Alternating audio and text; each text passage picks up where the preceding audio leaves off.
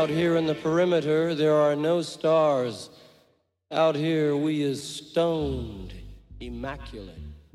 Hello and welcome. This is the C86 show. I'm David Eastaugh. As you know, we love a special guest. This week it's going to be the turn of the musician, trombone player.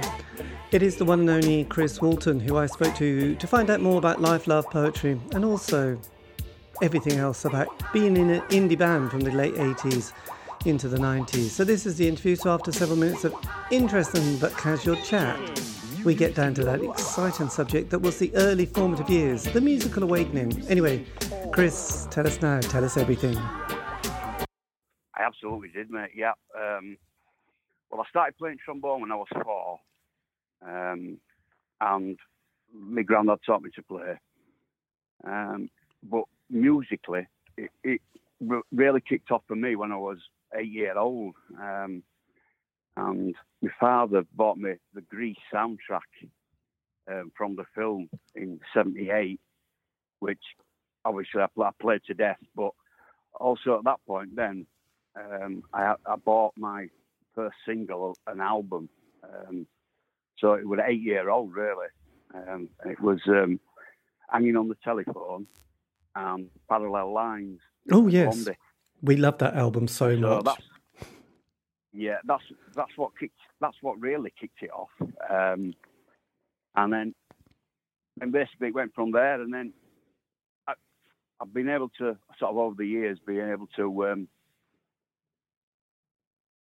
make I can sort of document my life through music. So I can associate a certain year, with a certain band. So after that, the real awakening was in '79, really, when I was 9. And I bought Setting Suns by The Jam. Yes. Again, that just opened it. That just changed everything, really. Yes. So you were just going back slightly. So you were brought up in Leeds during the sort of the formative. You were born probably the late sort of 60s, early 70s then. That's right. Yeah, 70. Yeah. Right, there you go. You're a bit younger than me. Actually, most people are a bit younger than me now, which is interesting. Yes, so that was good. So your parents obviously were quite kind of not progressive, but they were quite musical then. If they wanted to give you a trombone, I must admit, giving a young child a trombone sounds like a bit of a interesting. It's like up there with the drum kit, you're really. Absolutely right.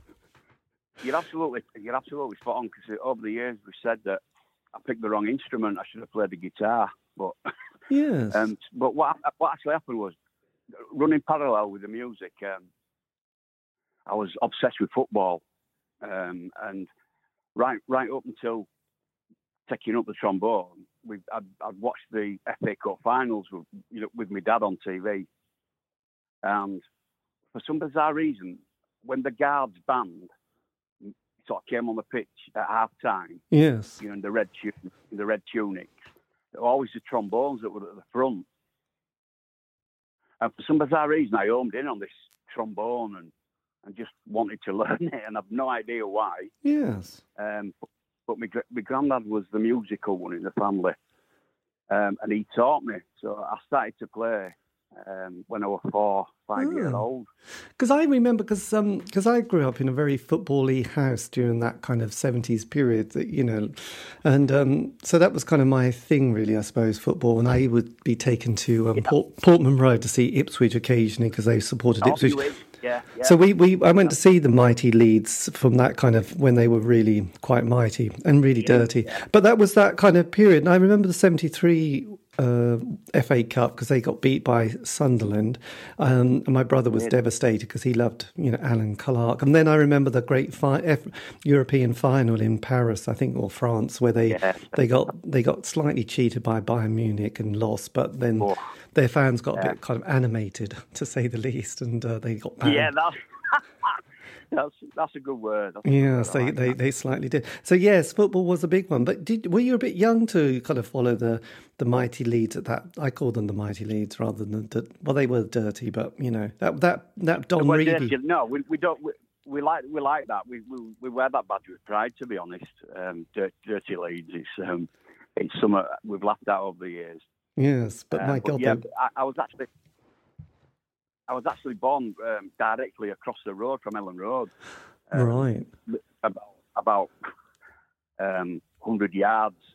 So what used to happen is my dad used to get me on his shoulders, and back in the 70s, Leeds United, they had a ramp that like had a big gate on it, and at half time they opened the gate, and it was basically to get the disabled cars in up and down, and then around the pitch. So he used to take me over on his shoulder at half time, because he was too tight to pay. That's what I always say to him. But he used to carry me on his shoulders. Oh yeah. So you saw a lot of the second halves of Leeds United, basically. Yeah. That's right. Yeah. From being about 2 years old. So yeah.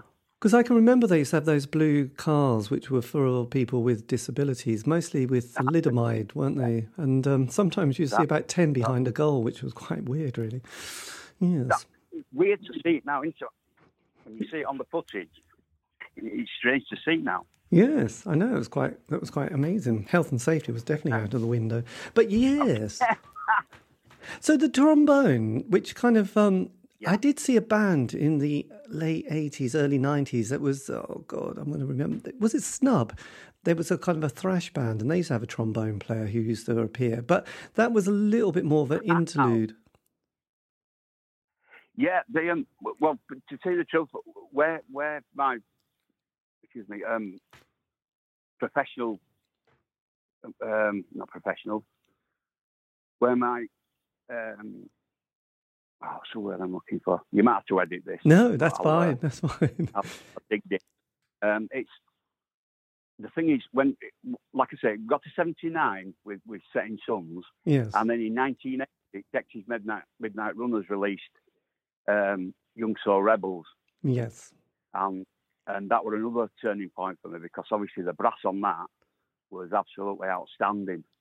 And all of a sudden it sort of made sense about the trombone. Yeah, I remember.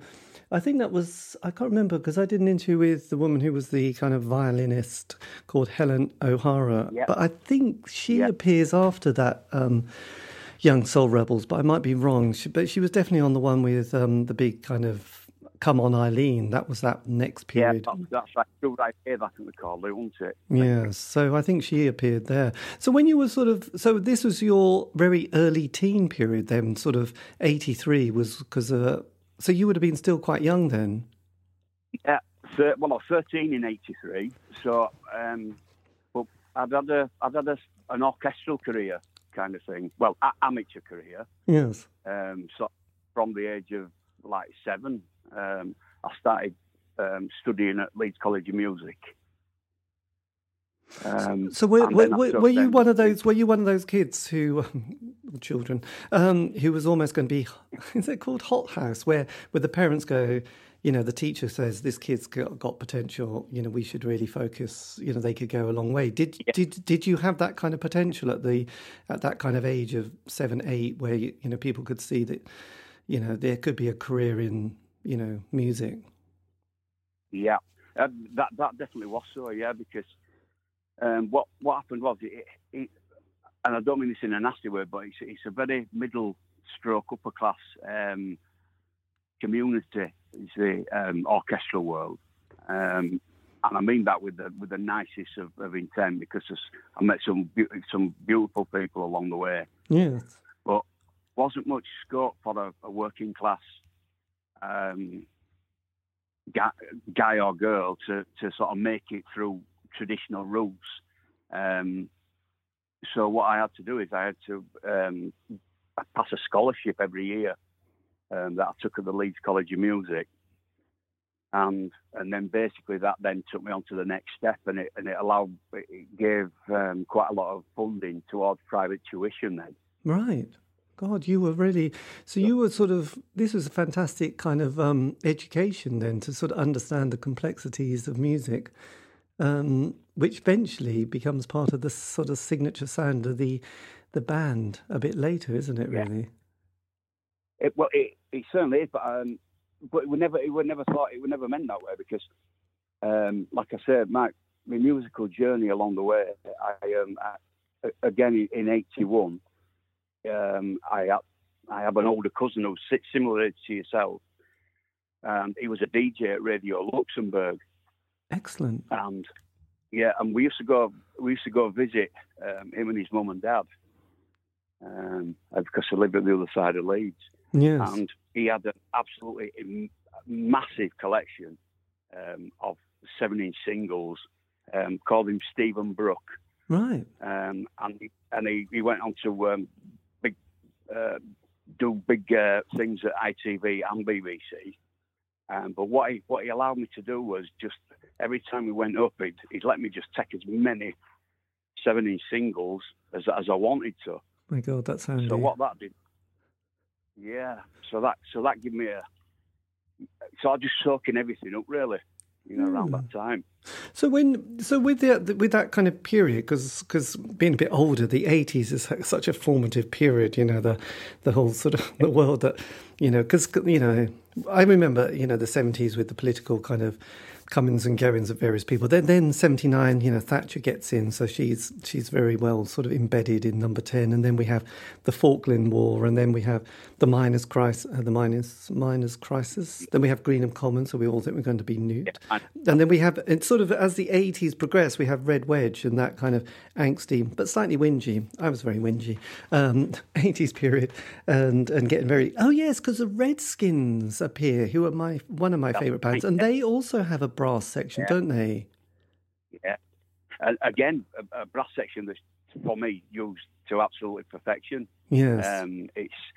But even going back slightly before that, David, to when the Jam brought the last album out, that was completely written with brass in mind. Yes, the Beat Surrender. Jesus, that's such a good song. Absolutely, yeah, and all the brass, on Precious and Circus and everything. It were so that for me, we're almost like a validation that it were okay to be in a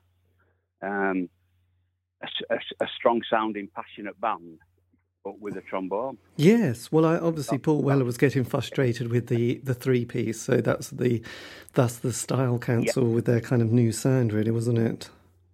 Yeah, that's right. What was the first gig you went to? I know you were sort of obviously playing in lots of orchestras and probably get to those sophisticated moments, but what was the first gig you went to? Yeah, so like I said, running alongside the orchestral part is literally like the musical journey. The first gig I ever went to, again, I was really lucky because the guy who lived up our street, I was friends with him, his son, and he was the caretaker for the Leeds University refectory. Oh, is that where the Who played that time? Yeah, that's it. You've got it. That's You've got right. a blue plaque. It's where Live at Leeds album was recorded. Yeah, splendid. Yes. And we saw my first gig I ever went to with Depeche Mode, which was there, and like I said, I've got, and that's another band I've followed all the way through my musical journey as well. Yeah, you lucked out on that one as well. Actually, to be honest, I was so uptight that I dismissed a lot of I thought new wave electronic bands at the time, but now I sort of realised there was more artistic integrity than what I gave it for. But it was also tricky during the 80s because even if you wanted to listen to something, it wasn't possible, and you weren't just going to be able to afford to buy random records. So you had to make you absolutely hit the nail on the head there, Dave. You had to make a choice. You did have to make a choice. We've laughed about it so many times, sort of my musical mates, that back then, if you liked the Jam, you couldn't listen to punk, or you couldn't be seen to be listening to punk. But I was soaking all that in from Sex Pistols and Clash and everything. Yeah.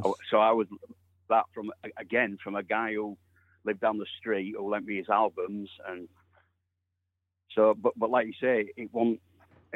It were frowned upon to listen to certain types of music if if you liked other sorts of music, like say heavy metal or yeah. Well, I come from a country background in East Anglia, so it was very rock and roll. It was very rock. It was basically heavy metal. But Status Quo were the band that you just didn't say anything bad about because you get beaten up.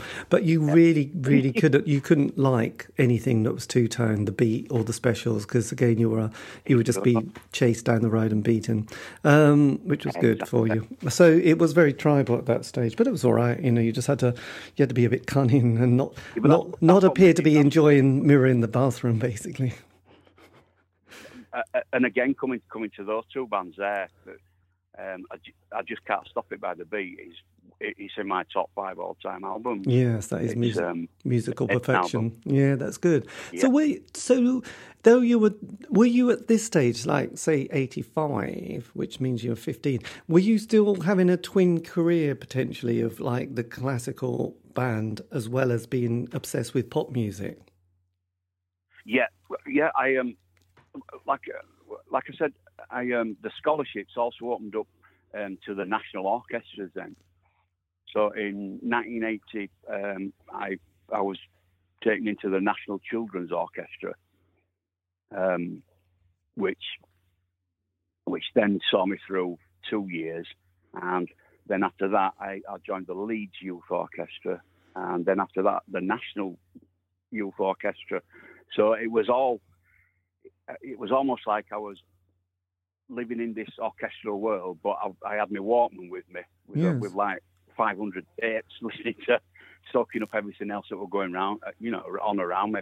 Yes, but it was very similar to what Helen O'Hara had. She was like, I think she was actually went to university to study kind of classical music and was going to be in an orchestra, but then it was like, you could also be in Dexy's Midnight Runners if you want. And it was like, oh, great, I've got to make that decision.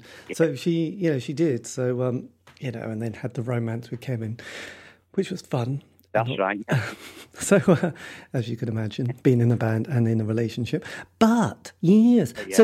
So when did sort of being, because I've just always been a pop kid fan, punter, when did you start thinking about being in a band which wasn't a classical, classically driven? Oh, just before that, what was your kind of go-to classical albums or composers? I never listened to them. This is the real irony of it, is that I never listened to orchestral music. Right. That was the thing. What about your grandmother? But what about your grandmother? Didn't she like my grandfather? Yeah. Yeah, but no. To be honest, I never really listened to any orchestral music, either by myself or in their presence. I know my granddad was into brass bands more than orchestral. Yes. But obviously, when I then sort of made a little bit of a advancement in the orchestral side, then he started to turn to the orchestral stuff. But I've never listened to it, David. No. God, that's fascinating. Got it. So your apprenticeship in the classical world, you were definitely going from one sort of stage to another quite progressively. So then 85, 86, this is when you sort of got to 16, probably. What happens then? Well, I actually got, as it sounds, because you could only be in the youth orchestras up to a certain age, and like you said, it was like 16. So coming to being 16, there was like a gap between 16 and 18 when I didn't really do anything, and that's when the Taxis formed with myself in it. Yes. In 88. But there was like a 2-year gap when I wasn't really doing anything. Yes. But yeah, it was strange because I didn't fit into the orchestral world. It was really strange. And again, I say it with fondness that working class people, it's a lot better than it used to be. But back then, it was, we were seen as like some social experiment or something like that. Yes, it's tricky. It is tricky because having a working class background, my parents were very, very working class, and their grandparents, used to be kind of, I don't know, they used to, one side had to work in a stately home and do all that kind of kitchen work and garden work. We're basically slaves. And, my dad's side, they just struggle. Yeah. If you're working class, that's it really. There's not much.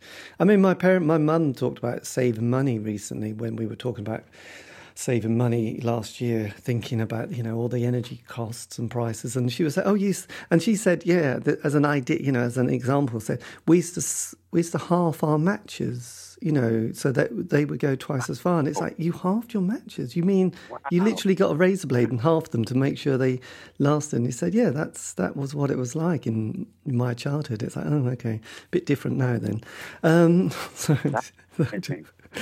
It's amazing, isn't it? So, but I think older generations just may do on very little, really little. So, yes. I don't even think we can even begin to think what they went through. That those my grandparents and their parents. It's we won't be where we were. We certainly know that, don't we? Well, yes, I'd be well dead. My asthma would have killed me years ago. But also, they just had like one bath a week, and they had to share that in a tin bath in the living room. That was it. Really, there was no like comforts. You didn't, God knows how people survived. Yeah. Anyway, so look, let's hate the aristocracy. No, look. So yes, the classical world, it is tricky, and also when you're young, it's very intimidating because I just hated anybody who looked wealthy. So yeah. So then, how did the band? How did you become part of the Taxis? Right. Well, that starts. If I start at the beginning, it's probably just to sort of set a few facts out. The band actually formed a place called the Market District Boys Club in Leeds, and that was basically what it said. It was a club that ran boxing gyms, and I believe a lot of community service were served there and that sort of thing. But if you were artistic, you tended to draw to it as well, and there was a group of sort of young Leeds lads from various sort of parts of Leeds, and that's how they all got together at the Market District Boys Club, and then the Taxis were formed there, right? And they gigged round about 87, early 88, and then I knew I had a mutual friend with the singer Mick Roberts, called Eddie Wells, and we met outside a pub one Saturday night, and Mick invited me to go down because he'd been into his music from a young age, similar to myself, and obviously appreciated brass in certain, there's certain indie bands in the early 80s that he was in. Yes. So I just went down for an audition, and then that was it. Then we sort of took it on from there. Yes. Had they released anything by then, or was that first single flexi disc Lies? Was that still to be recorded? Yeah, but they've not recorded anything. That I know of. I don't think there's anything recorded by them without the brass. I could be wrong. Because the other day, actually, this week I did an interview with a guy called Larry Stebbins who was in Working Weeks. There was that London sound, which was quite different, but it was more of he came from a very jazz background and soul and actually just jazz basically. But he did like soul. But he was in those kind of bands like Working Week, and obviously we had Sade as well. Did you also, and there was a producer called Robin Miller who did both of those albums, or at least the famous ones. Did you also have a fondness for any soul kind of music at that stage, or was it mostly kind of more punky pop than? I did listen to bands like Kool and the Gang, Earth, Wind and Fire. Yeah, and that, but not to an extent. But the way that when Mick put it to the rest of the lads that about the trombone joining, the lads were massively into Factory at the time. Yes. All the Factory bands, Deruti Column, James. Was it a certain Joy ratio? And there you go. That's the link I'm just coming to, yeah. And then the link that seemed to seal it a little bit was Scotty was massively into his Factory. Well, he was a bass player. And Section 25. Oh, and, yes. like you said, ACR had brass in there. So I think that's actually what, the thought, well, we'll give it a go. Yes, absolutely. And also the Farms early releases, Hearts and Minds and that sort of thing had brass in it. Yeah. So I think that weighed them a little bit, but we were nothing like any of those bands. Or it was a different, completely different sound. Yeah. Did you, because at that stage, kind of one thing I noticed, that apart from the amazing amount of bands, and there was each one had a little kind of micro scene going on, whether it was goth or anarcho-punk or the new Paisley, but there was kind of the indie world that I loved so much. But and the Smiths were my band, I suppose, or one of them, and that was between 83 to 87. There was definitely a period of fantastic indie pop by the Smiths and various and all the bands like the Mighty Lemon Drops and the June Brides and the Primitives and stuff like that. But then when the Smiths broke up in 87, there seemed to be a little bit like, that kind of time has gone now. And then Ecstasy comes along, and that changes things quite a lot, really, because suddenly there's a new wave of those 16, 18-year-old kids who are coming along. So all the people who were with the Smiths in the early period of sort of ancient, they're in their early 20s or mid-20s, and they're kind of moving on as well. Was that with the band, the Taxis, did that kind of world of the dance scene and Ecstasy, did that play a factor in starting to shape the sound of your sonic sort of soundscapes? It's strange because members of the band, Scotty who was the bass player and Scully the drummer, and Gas to a certain extent, loved dance music. I mean Simon's gone on to be a successful DJ, and he actually promotes festivals in Europe now, and they were massively into dance music. Whereas I can't stand it. I just don't. I never ever got hold of any part of it. The closest I got to it was New Order, really. Yes. But the lads were definitely into it, which shaped.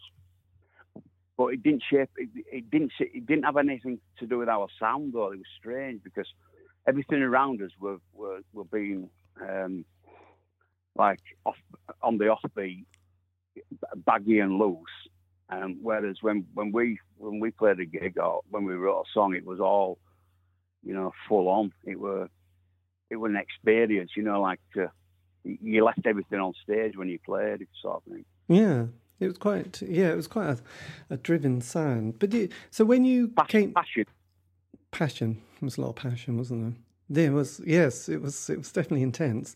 What was the first studio experience you had? Was that recording Give In? No, the first single we recorded was the Just Good Friends EP. And that it was a four-track EP, and that was the first single that we recorded. Right. And like I said, when we did the writing and recording, the actual writing of the songs were written as a band. Yeah. With 9 out of 10 of them came from a jamming session or whatever. And so both legally and factually, the band wrote the songs, and Mick wrote the vocal tune, obviously, and also the lyrics, which he was a fantastic lyricist. Yes. He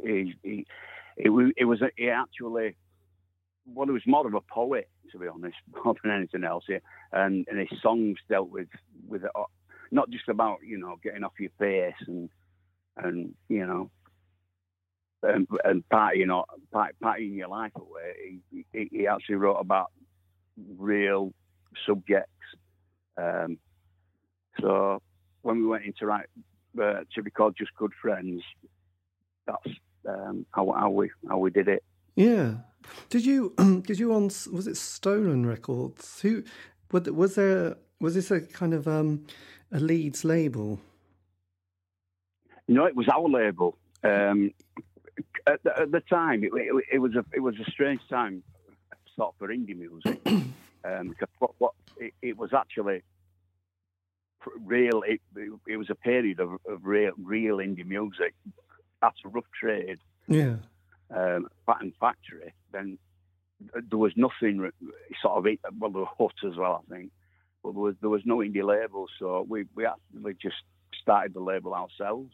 Yes, because I think Rough Trade had got the problem with their, I don't know, they'd had that financial issue, hadn't they? And that took down the Cartel and various other things. I suppose there was Creation Records. Did they ever were you ever interested in sort of, yes, trying to get any deals, or was it just like easier to start your own label? Well, at the time we were being helped by, who then became our manager, Al Neville.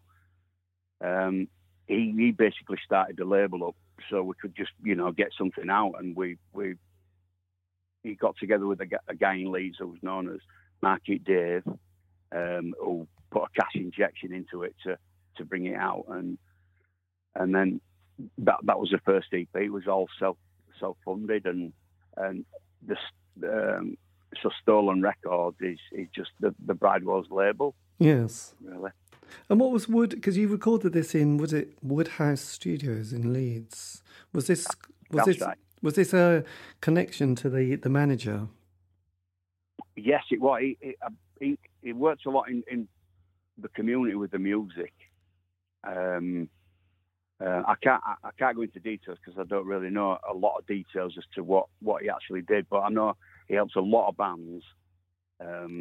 Around that time, and we were one of them, and he liked what he heard. Yeah. So he got us into Woodhouse. Now I have a feeling Woodhouse Studios was funded slightly by the council, so that literally sort of came together at a sort of a community studio more than anything.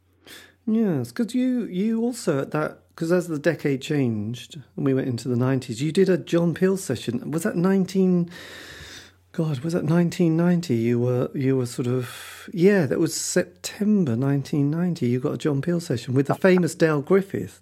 So did the Peel pick up on you quite quickly? It did, yeah. I'm saying quite quickly. It was after the third single was out, Spirit, and obviously Al had been sending tapes out to people, to various record labels. You know, just doing the standard, trying to get funding for the next record kind of thing. Yes. And he sent it off to Peel, and then Peel got back to us, and it's a known fact that Peel. John Peel loved Leeds bands, and his favourite band was The Wedding Present. Oh God, he did. He loved David, didn't he? Yeah. He just came to us on the back of it, us being a Leeds band, really. I think. Yeah, absolutely. He liked what he heard. And can you remember much about the session? Yeah, I can remember it vividly. Yeah. Yeah, it was at Maida Vale. We call it Maida Vale now, I think. Yes. And it wasn't until afterwards that I realised it was a guy from Mott the Hoople. That's right. Who recorded it. It went right up because obviously that's one band that hadn't come onto my radar at any point. But obviously, Al was a bit older than us, probably about your age, David. So he knew exactly who he was. And yeah, it was like being in school. We went in and we had to do everything by the book, and it was so everything was driven by the clock, and it was like, and when you listen back to it now, you can hear how polished it is now, how cut down it is, because we were on the clock, and we all felt like naughty school kids if if we stepped out of line. Well, most people who I spoke to didn't have a. I mean, they thought the result was good, but they didn't enjoy the experience, and they found Dale particularly grumpy and a bit, But then that was his job, and he probably thought. But I think yes. what people sometimes think is that they actually sort of believe that John Peel's there doing it himself. I know, it's a strange one. The general public who sort of buy into John Peel. I think they really believe that he were there. I know. His final listen. As if he had the time of the day. Really. Yes, I know. I'll just record my show in the evening and be with a band all day. Yeah, that would be quite amazing, really. So when you did that, and then you did Spirit, which is another one of those. At this stage, the songs are really strong, aren't they? Spirit is a really amazing song. I think we've got our own sound. By the time Spirit, Honesty, there was Honesty first, before Spirit. Yeah. And that's just like, that's Bridewell's party song, really.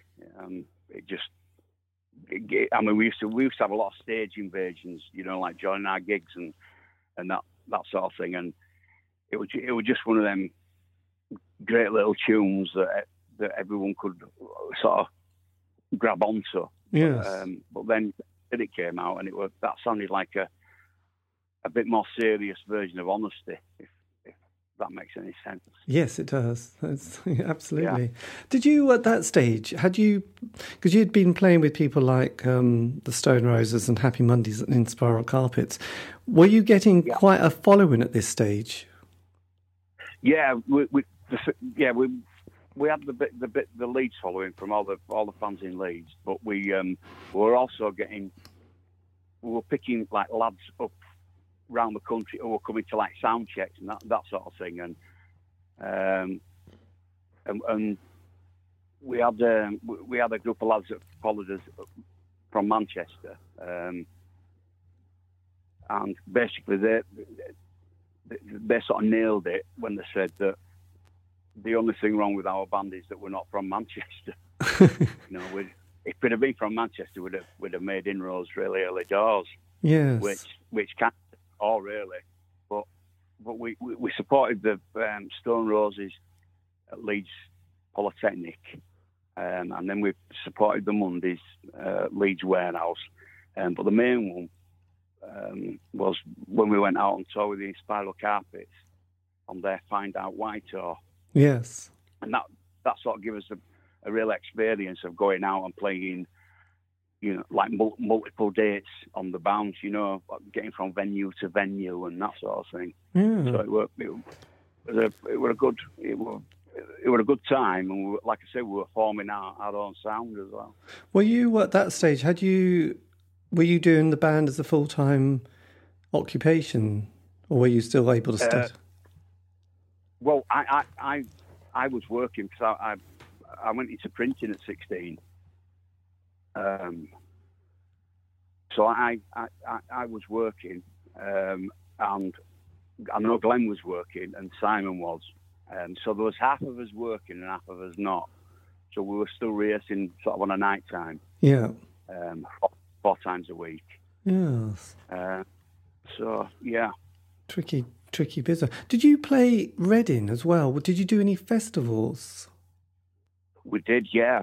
We did Reading in 1990 when the Mighty Pixies were on the main stage. Yes. And we it was the week. The Reading Festival was the week after the Peel session had gone out, and a bit that I missed out was that when the Peel session went out, because it got aired twice, on the first time it went out, John Peel actually called up Glenn Scullion from the Taxis, the drummer, to have a chat about the actual session on the phone. So we thought nothing else about that. And when we got to Reading on the day we were playing, one of his people came down to see ours and said that John wanted to come down and introduce us on the John Peel stage. Excellent. Well, it's now called the John Peel stage. I'm not sure what we were calling them at the time, but it was like a 10,010, I think it was. It wasn't the main stage, but it was the smaller one. And he was true to his word. He came down and he introduced us at Reading, and that was a big turning point. Absolutely. My God, the blessing. It's like having the Pope, isn't it? We love John Peel. Anything that he played, I was obsessed with. The Bundy Boys, A Guy Called Gerald, all those bands. But then, I mean, what was the atmosphere like with the band at this stage? Because there was obviously getting a lot of attention and traction and things. You were moving through the gears as a band quite smoothly at this stage, weren't you? Yeah, it was.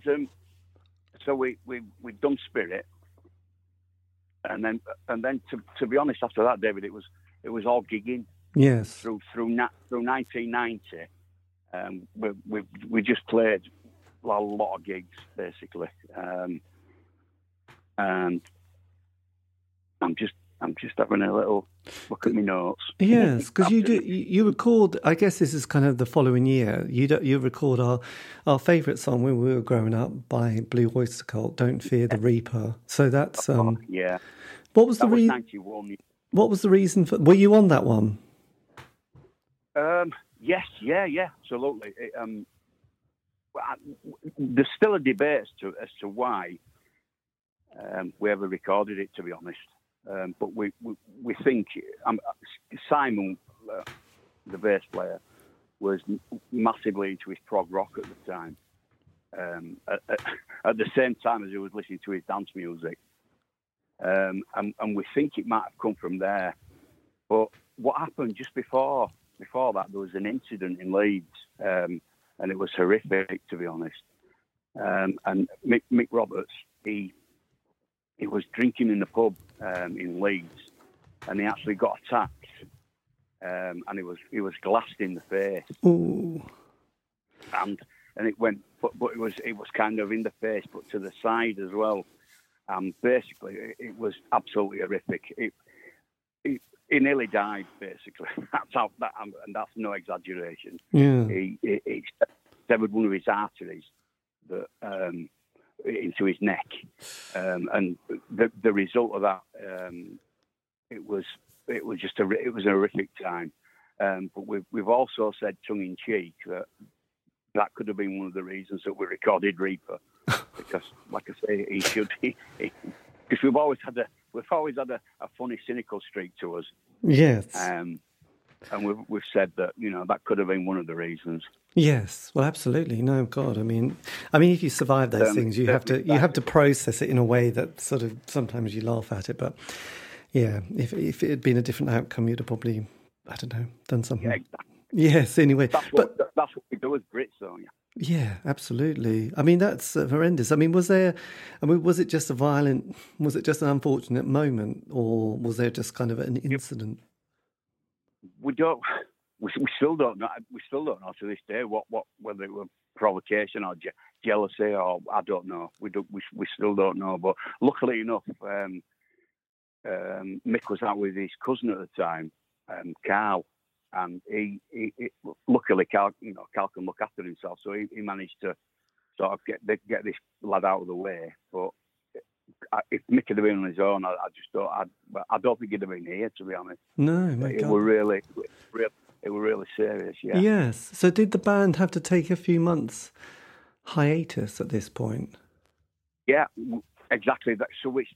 Again, that feeds into sort of late 90. In 91, we had a good 3 or 4 months off, you see, with Mick. But it was never the same when he came back. It had really, it had rocked his confidence, but not just that. But it had really damaged his hearing. Oh, yes. And to the point where he's actually deaf in one ear now, I believe. But after all years. Yeah, God. Yeah. Horrendous. I would imagine you still have nightmares and flashbacks, really. Yeah. So then as 91 progressed then, and this was kind of, I suppose it's kind of an interesting period because we had Nevermind had sort of come out, so we were all getting very, you'd mentioned the Pixies, and then Nevermind. Yeah, so how was it kind of musically? Because things, I mean, you have that kind of sound, which, yeah, there's moments where you can tell. There's little things in the band's sound that remind me of, bands like the Charlatans and that kind of driven rock sort of, but slightly dance. So how does all these kind of new scenes start to impact on the band? Well, they didn't. To be honest, we like I say, when that happened to Mick, and we had the break. Then we got back together again for rehearsals because we played our biggest Leeds show to date at the Leeds Town Hall, and that sold out at 2,500. So it was we felt we'd made progress to the point where we could now start taking it seriously to record companies and try and take it on to the next step. So that's kind of what happened in early 91. Yes. And then in that summer, like I said, the Town Hall gig. But then just shortly after that, I don't know that I think the sound that you're talking about, as far as dance music goes, came into it more than I realised. And it was decided that they didn't want to go down the brass route anymore, i.e. sort of get rid of myself. Yes.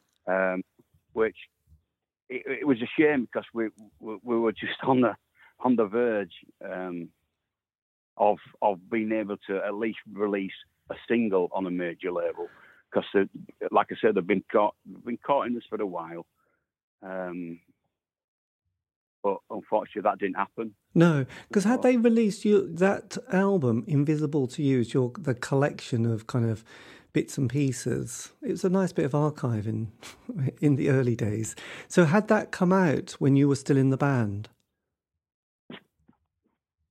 It's had, David, yeah. Can you just bear with me a second? Yeah, absolutely. That's fine.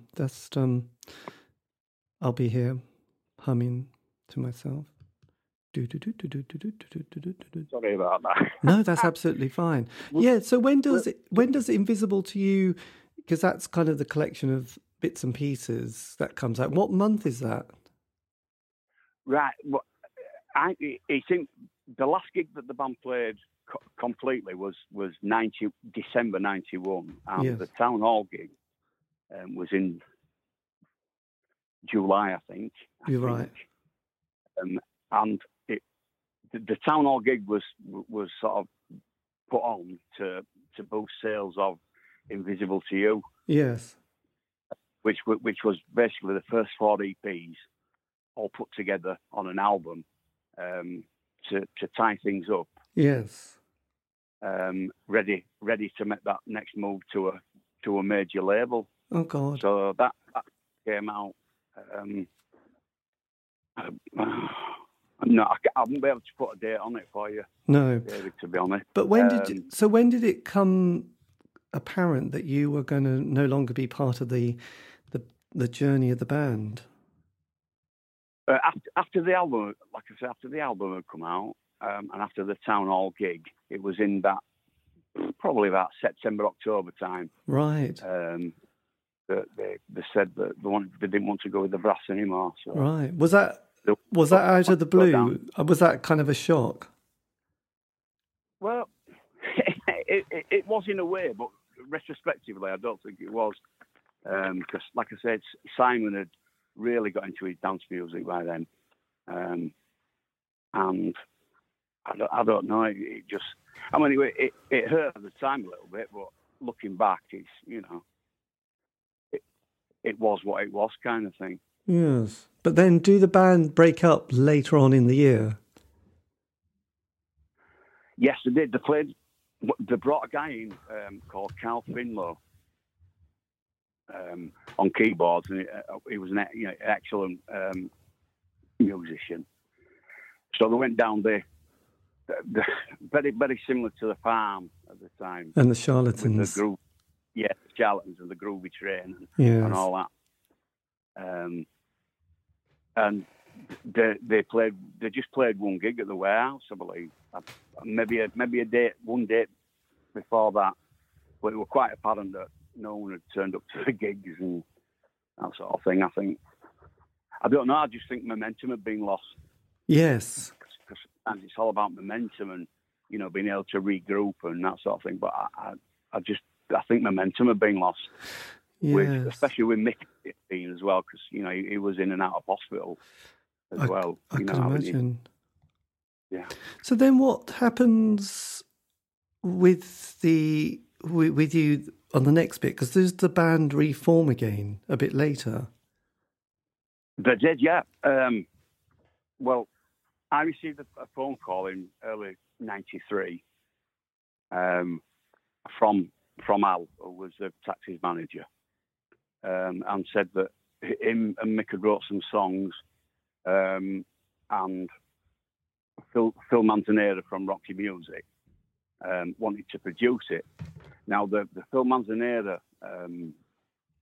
link comes in quite a bit earlier than this, round about just after Invisible to You had been released, because it was looking good for a major label. Yes. For at least a single and probably an album deal, that Phil Manzanera was going to produce us that first album. So obviously when the Taxis sort of disintegrated, the offer was still on the table with Phil Manzanera, and we recorded the album Cage. Okay. Down at Phil Studios, in Chertsey. Amazing. So that's Cage comes out. Blimey, that's. Were you pleased with the sound at this stage of the band? Again, it is what it is, David. It was very highly polished. I mean, there's some cracking tunes on it, and we'd also got a female backing singer in as well, Michelle Jasmine, and she had a beautiful voice. She still has. She's got an absolutely stunning voice. So kind of a bit of a polished out, brassed up, beautiful South, if that gives you an idea. Yes. It was highly polished, but everything was at the disposal of the studio. It was absolutely incredible because it was built onto his house. And yeah, so that was yeah. But then, I mean, this is part two. It doesn't last long, does it? It's kind of over before it's almost begun. Yeah, it was quite apparent. Again, it was quite apparent that momentum had been completely lost. And we did a couple of TV appearances, and it didn't feel right. It just, the thing is with the Taxis, what was evident right from day one with the Taxis were the passion that it was played with, and also the energy and everything, right from record, yes, right to playing live, and we were just too. I think the Bridewells were just too polished, really. I just and like you say, things have moved on with. Kurt Cobain was just about to take his life, and then everything was going to change, and with Oasis, wasn't it? Really, it was. I was going to say, did you, as you sat there during the next couple of years, did you think you could have been part of the Britpop experience? Yeah, again, it's funny you should say that, because we really early doors we got to know Noel. We just knew him back then as Manchester Noel. Yes. And he and I mentioned earlier that we did the Find Out Why tour with the Inspirals, and he was roadieing for them. And him and Scully sort of struck up a really good friendship. And he was just a really nice lad.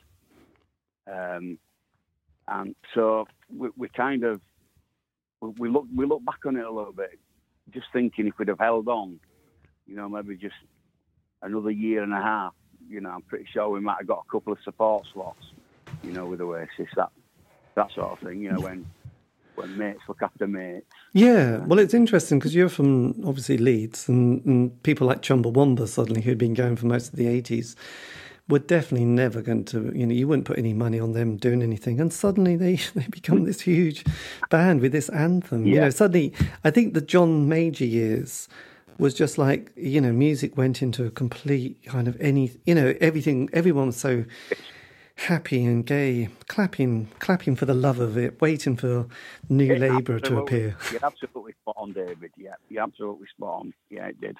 I mean, to be honest, most people in the band, and if they had a pulse of some description and could stand up and look kind of cute, they could get on top of the pops at this stage, couldn't they? Yeah, exactly. It was. I mean, it needed Oasis, really. I know a lot of people. It's quite easy for them to say, but that's exactly what it needed. It was like a reset button. Yes. In '94, wasn't it? It was. So then, when the band, when the band closes for the second time, is there a moment where you all sit down and have a chat, or do you just stop communicating? No, there was absolutely no malice or anything like that. No, it was just quite apparent that we could be doing other things. Yes, with this time sort of thing. It was me. It was Chris Harrop, the bass player, went on to form Black Star Liner. Oh, a band called Black Star Liner. Yes, with Chock, a guy called Chock, who was in the Hollow Men, and then Keith Manasseh was the drummer, who was a fantastic drummer. He sort of went and did his thing with dance school. He started teaching, and so it all just sort of slowly just folded, really. Yeah. Okay. So there was no passion there anymore. Yes, it was more of a communal moment of apathy, and yes, it's a tricky one, isn't it? But anyway, at least did Leeds win the league championship during the 90s? They did, yeah, 91. Yeah. That was it. The Eric Cantona season. That's right. Yeah, that's right. Yeah, and then you sold him. What was that all about? That was so weird. Well, there was a few stories going around, which I won't say for libel, really. Yeah, let's not go there. But it was like because Alex phones, doesn't he, to inquire about one player, and then he said, well, you can have Eric, who's only our best player, and we'll win you loads of games. So he went, oh, okay, I'll give you $1 million. It's like, deal done. Have one of the great players of all time. That's the exact story, David. Yeah. In a nutshell, that's exactly what happened. Yeah. Yes. Who was he trying to sign? He phoned for someone and then ended up buying Eric by mistake. I can't remember who he was inquiring about. Anyway. Oh, yeah. That's annoying. That slipped me. Yeah, I can't remember, but he didn't want Eric. We can't Google it while we're live on air. No, we'll have to watch one of those interviews where he just smiles thinking that was the best purchase I ever did in the transfer. So then what happens to you once the band has finished? Do you continue on your career in the printing world, or do you go elsewhere? Yeah, I stayed in printing, but I taught for a good while. I did some private tuition for a good while. But then after that, it just slowly... I became... What it was, after the Bridewells folded, I actually went back to being a music fan. Yes.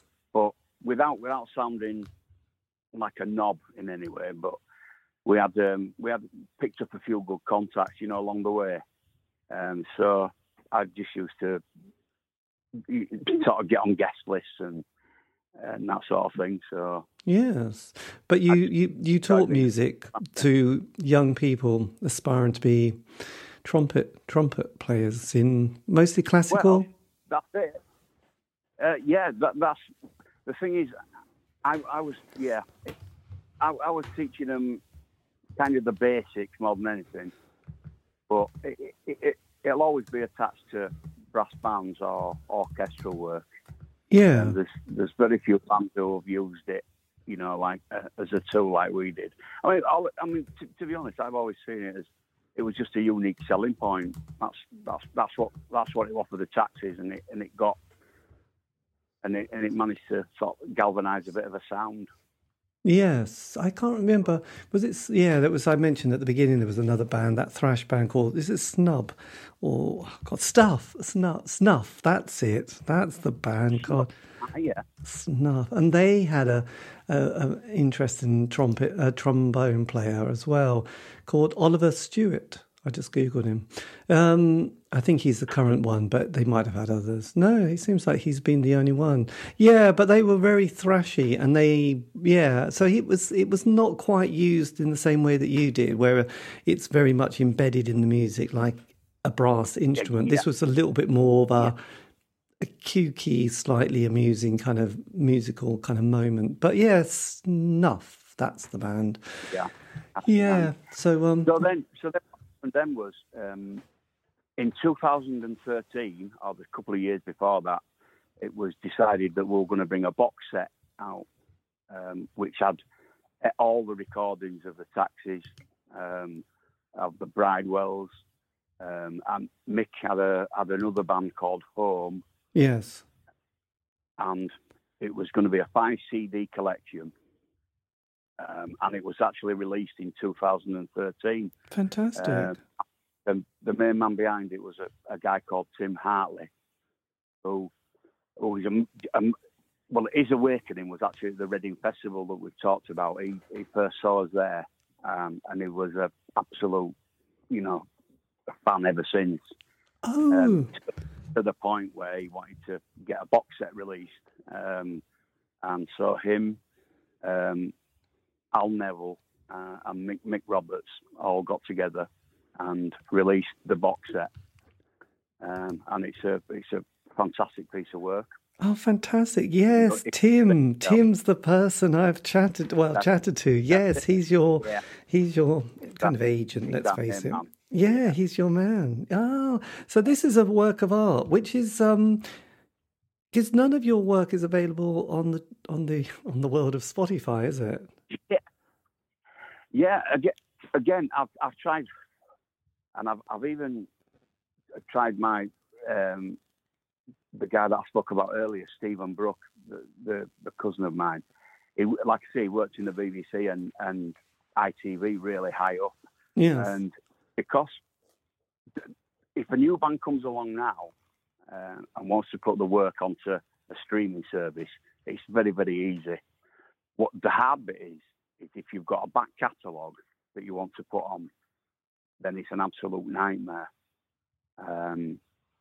And really, really difficult. And an example is a couple of weeks ago, I found out that Ronnie Wood has been trying for 5 years to get his stuff on Spotify. Oh, wow. Stuff that he's written with the Stones and that sort of thing. But because it's so embedded into legal contracts, and there has to be 25 lawyers involved and the rest of it, we won't be able to afford it anyway. Oh, no. We won't, but just so embedded in the labels. Right, I got you. Yeah. It is tricky, isn't it? I suppose. There you go. Yeah, I think probably some people, all the people sort of put it on things on Bandcamp and just say, well, Yeah. Not for financial reasons, but they just would like to archive it in some place. And it's almost like, well, if someone wants to sue us, they can, but there's no money, so that's going to be a waste of time. But I don't know, it's a tricky one, isn't it? You don't want to have sleepless nights, but at the same time, sometimes. Yes. Exactly, David. Yeah. The thing is, you can be so frightened on doing something and then it being legally not. Yes. Like I say, the songs at the Bridewell Taxis, the songs were written by the band. 6 people. Yeah. And then the vocal melody was written by Mick Roberts. Yeah. And the lyrics were written by Mick Roberts. So it's quite easy as far as who wrote what. both legally and factually. Yes. But it's just so difficult on the streaming side of it. It's just, I'm just so pleased that Tim did what he did, because I know Tim had a lot of sleepless nights over putting that box set together. Yes. I do know that for a fact. Yeah. But what came of it was, well, I'm proud to call it part of our work. Well, absolutely. And you've got everything there. I know there's another guy who does this label called the Precious Recordings of London. I think he's been doing it for 2 years, and he's been putting out John Peel, Janice Long sessions from the late 80s and early 90s. I mean, to be honest, it's fantastic, but my God, what a labour of love. And dealing with all the kind of who owns what, and you need to basically have a degree in law, don't you? Exactly. Yeah. Got it, David. Yeah. Yes. Anyway, so that comes up to the present day. Is basically you vaguely archived it, but it's still hard to get hold of, isn't it? Is it available from all good record shops and online? You know, the actual physical product. It's not. No, it should have. This is the bit that wasn't done right. Really, it should have been sort of put out to distribution, really, but it was done as a cottage project. Yeah. So the only place you can get it from is via Mick Roberts now, the singer. Oh, that's such a shame, because to be honest, what I've noticed doing this show is I think when things happen in the moment, we take it for granted, and then we get on with our lives because you have to leave home one day, and then you, 20, 30 years later, have a slight reflection. I mean, it's not all about the rose-tinted sunglasses. I think sometimes you just have an opportunity to do a bit of critical reflection. And what I've noticed that, you know, a lot of bands have been looking at their work and wanting to archive it and put it out there and not worrying about the money. It's just like, actually, it's just going to all get thrown away in literally in a skip when we die. So let's put it out there and do it. And also there's been a lot of photographic books. Everybody's been writing their book. There's lots of films that have come out. And then there's been a real wave of stuff that no one was interested in, especially the 80s stuff. Until about 3 years ago, and suddenly there's this kind of literally tsunami of kind of stuff happening, and it's coming left, right, and centre. And I don't think people wanted to even think about what they did in the 80s. And then suddenly it's like, okay, let's revisit it. And and as you probably realise, people get emotionally bruised through that time, and then it takes only 30 years to process it and think, I don't know, I quite enjoyed it. Someone, we had one or two moments which, you kind of try to let go of, and you need to if you want to just enjoy the rest of your life and enjoy listening to the sound of the band. And, it's been very recent. I find it's been a really recent thing that there's been so much interest in so many obscure bands. And having those Spotify is a bit of a rubbish thing at times. It's allowed people from all over the world to suddenly find these obscure bands that would just literally get forgotten, and you suddenly get, wow, we're big in Thailand, or I absolutely agree, because when Tim started the Facebook page I think it was around about 2013 when the box set were released.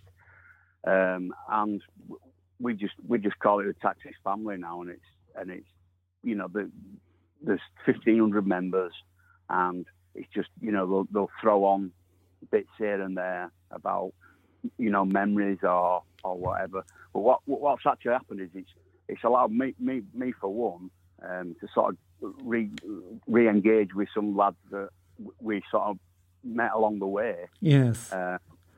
There's two which come to mind. One I like called Gary Davis, not the Gary Davis. No. Gaz Davis, I call him Gaz. Gaz Davis and Simon Welsh Notton, who has a radio show, and he always, backs the Taxis and still plays. So we've managed to sort of come re-engage with people that we'd met 30 years ago. Yes. And there's also there's a woman who does a page. Is it the Buzz Club? And the Buzz Club. Yeah. And that's really nice. She sort of Yeah, it's just putting up bits and written about the band, and yeah, I mean it's like suddenly thinking actually it's okay to reminisce a bit and to appreciate some of the bands. And let's face it, there was a lot of good bands during that period, and it was only £3 to get in to see them. It's funny you should say that. Modest is playing Millennium Square in Leeds in the summer, and it's £75. Yeah, bargain. So that kind of brings it full circle, doesn't it, David? Yes, I know. I was going to say, for that money, you want to sort of have a meal with the person, but perhaps in that case, I'm not sure. Even though I love the Smiths, but let's not go there.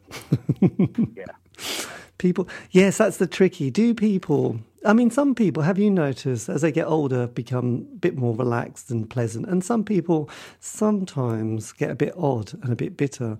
Have you found that? Have you found that at all? Well, I have, because I've gone for the first one. Yes. I don't let anything bother me anymore. But I do know people who are completely the opposite way, and if they sort of come onto my radar, I just let them bounce. And let them flow by.